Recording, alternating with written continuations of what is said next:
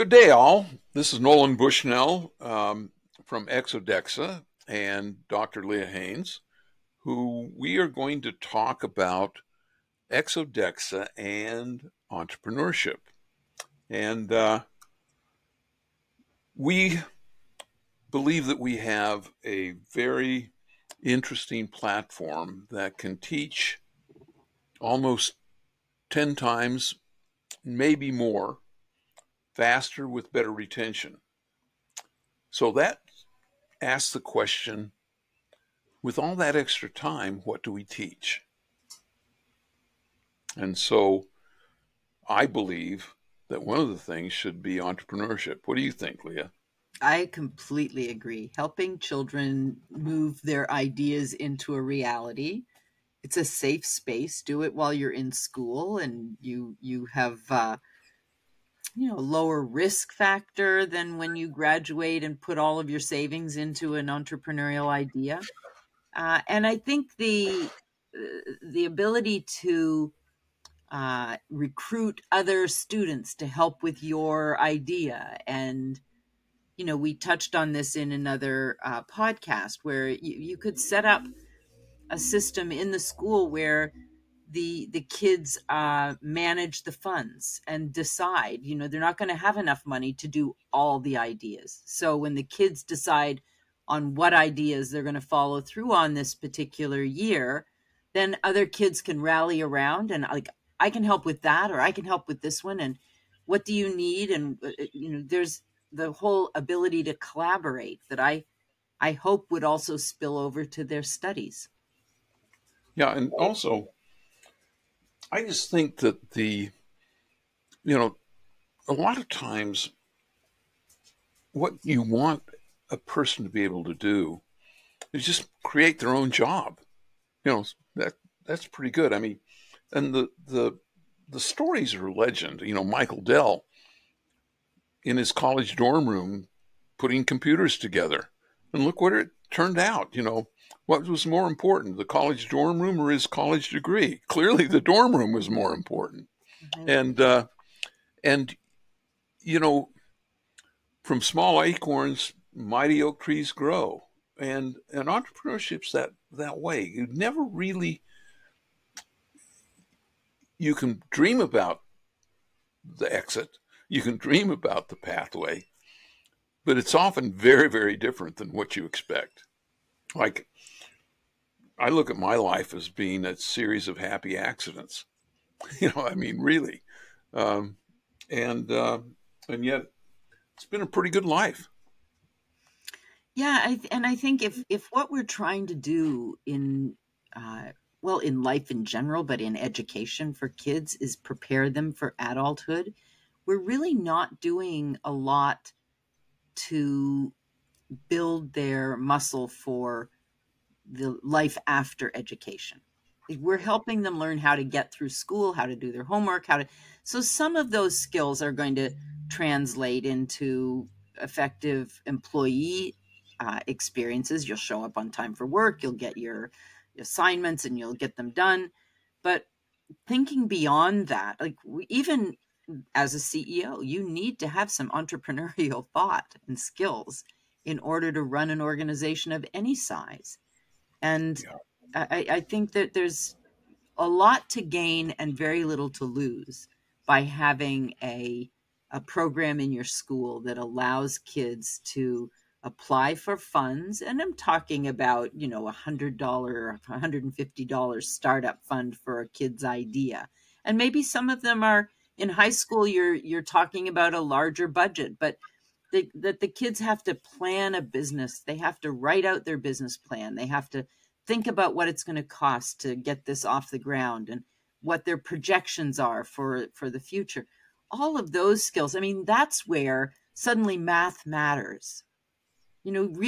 Studying math for the sake of studying math doesn't matter to a kid. That's annoying, but something they have to learn.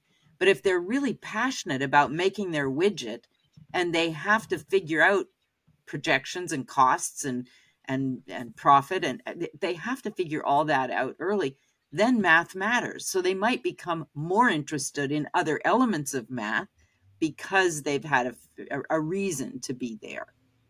Yeah, learning in a vacuum is not nearly as powerful as learning for an objective. I mean, when I when I was 10 years old, I wanted to become a ham radio operator. And in order to do that, you had to pass an exam. And in the exam, it required algebra. I had no idea what algebra was. It also required a little bit of calculus. I had no idea what that was all about. But I decided, okay, well, I can learn that.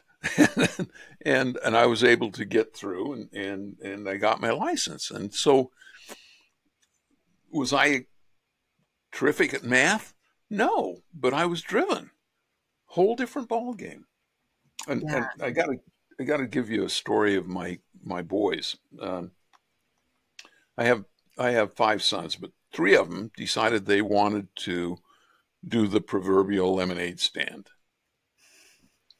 because we had our front driveway was right next to where a lot of bicycles and joggers would come by on a Saturday and Sunday.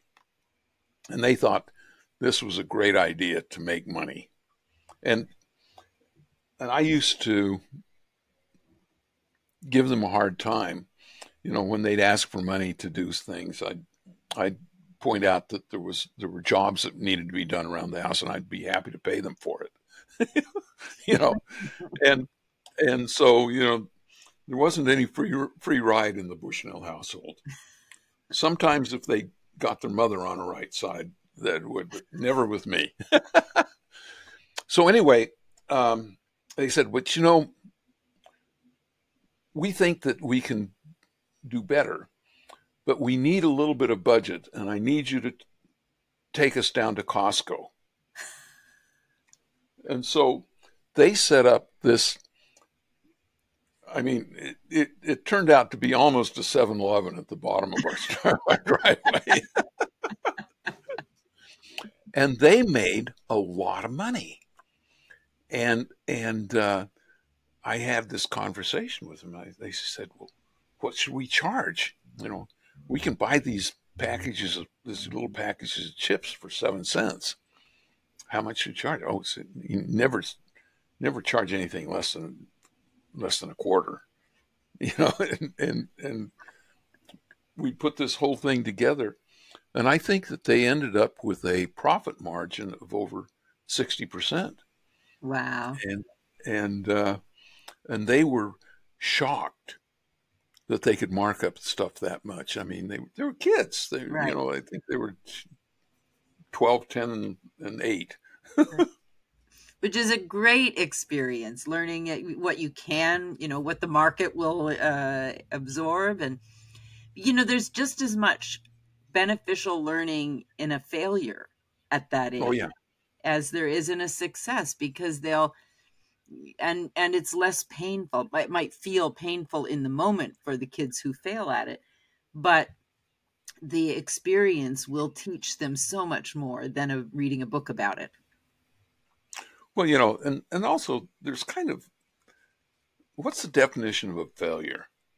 I mean, if the kids had put their little store down at the bottom of the driveway and nobody had bought anything, would that have been a failure? Yeah, kind of. But if they only sold half of their inventory, though, they were very happy to eat the rest of it themselves. Right. So I mean, there's a definition of what is in fact a failure. Yeah. I don't see a downside to No. offering entrepreneurial studies to young children. And I think of, we at the foundation, we work with Kane from Kane's Arcade. And there was a young man who, when I met Kane, he was 9. He's now 20 and he works with us. So I've been able to see the changes in his life from 9 to 20. And he's, that young experience. When I asked him, what made you put your arcade together, he said, truthfully, I was just bored. I needed something to do. And so I made the arcade games. Then I decided I should let other people play them, and I should charge. And it became something. And he's now, studying at uh, Cal State Dominguez Hills, and he's doing a course on entrepreneurialism. And it was his early experience that made him, interested in that. And he's a good example of someone who found his way to an entrepreneurial experience out of just boredom. If we Yeah. offered it in school, I mean, I just think it would be such a Well, benefit. all my kids are some level of entrepreneur, and I think that I taught them early on that was a path that was actually pretty cool. Yeah, yeah. Well, you have some self-determination over your career. You're not at the mercy of the boss. You become the boss when you're the entrepreneur. Yeah. Well, I used to always tell them, as an entrepreneur, you're the last one to get fired. Right. And I remember you once saying, as long as the furniture's still in the office, you're still in business. Just Yeah, keep working. Just keep going. it's Well, so true. yeah. I think we've covered this one for now, Nolan. Okay, guys. Now, writing a book is also entrepreneurial. And so we've got a book coming out. And so I want you to go out and buy a lot of copies and give them to your friends. You can That's kind of pre-order them on commercial. Amazon too. Yeah, It comes out exactly. October 17th. All right. Thanks so much, everybody. Thanks, Be Nolan. good.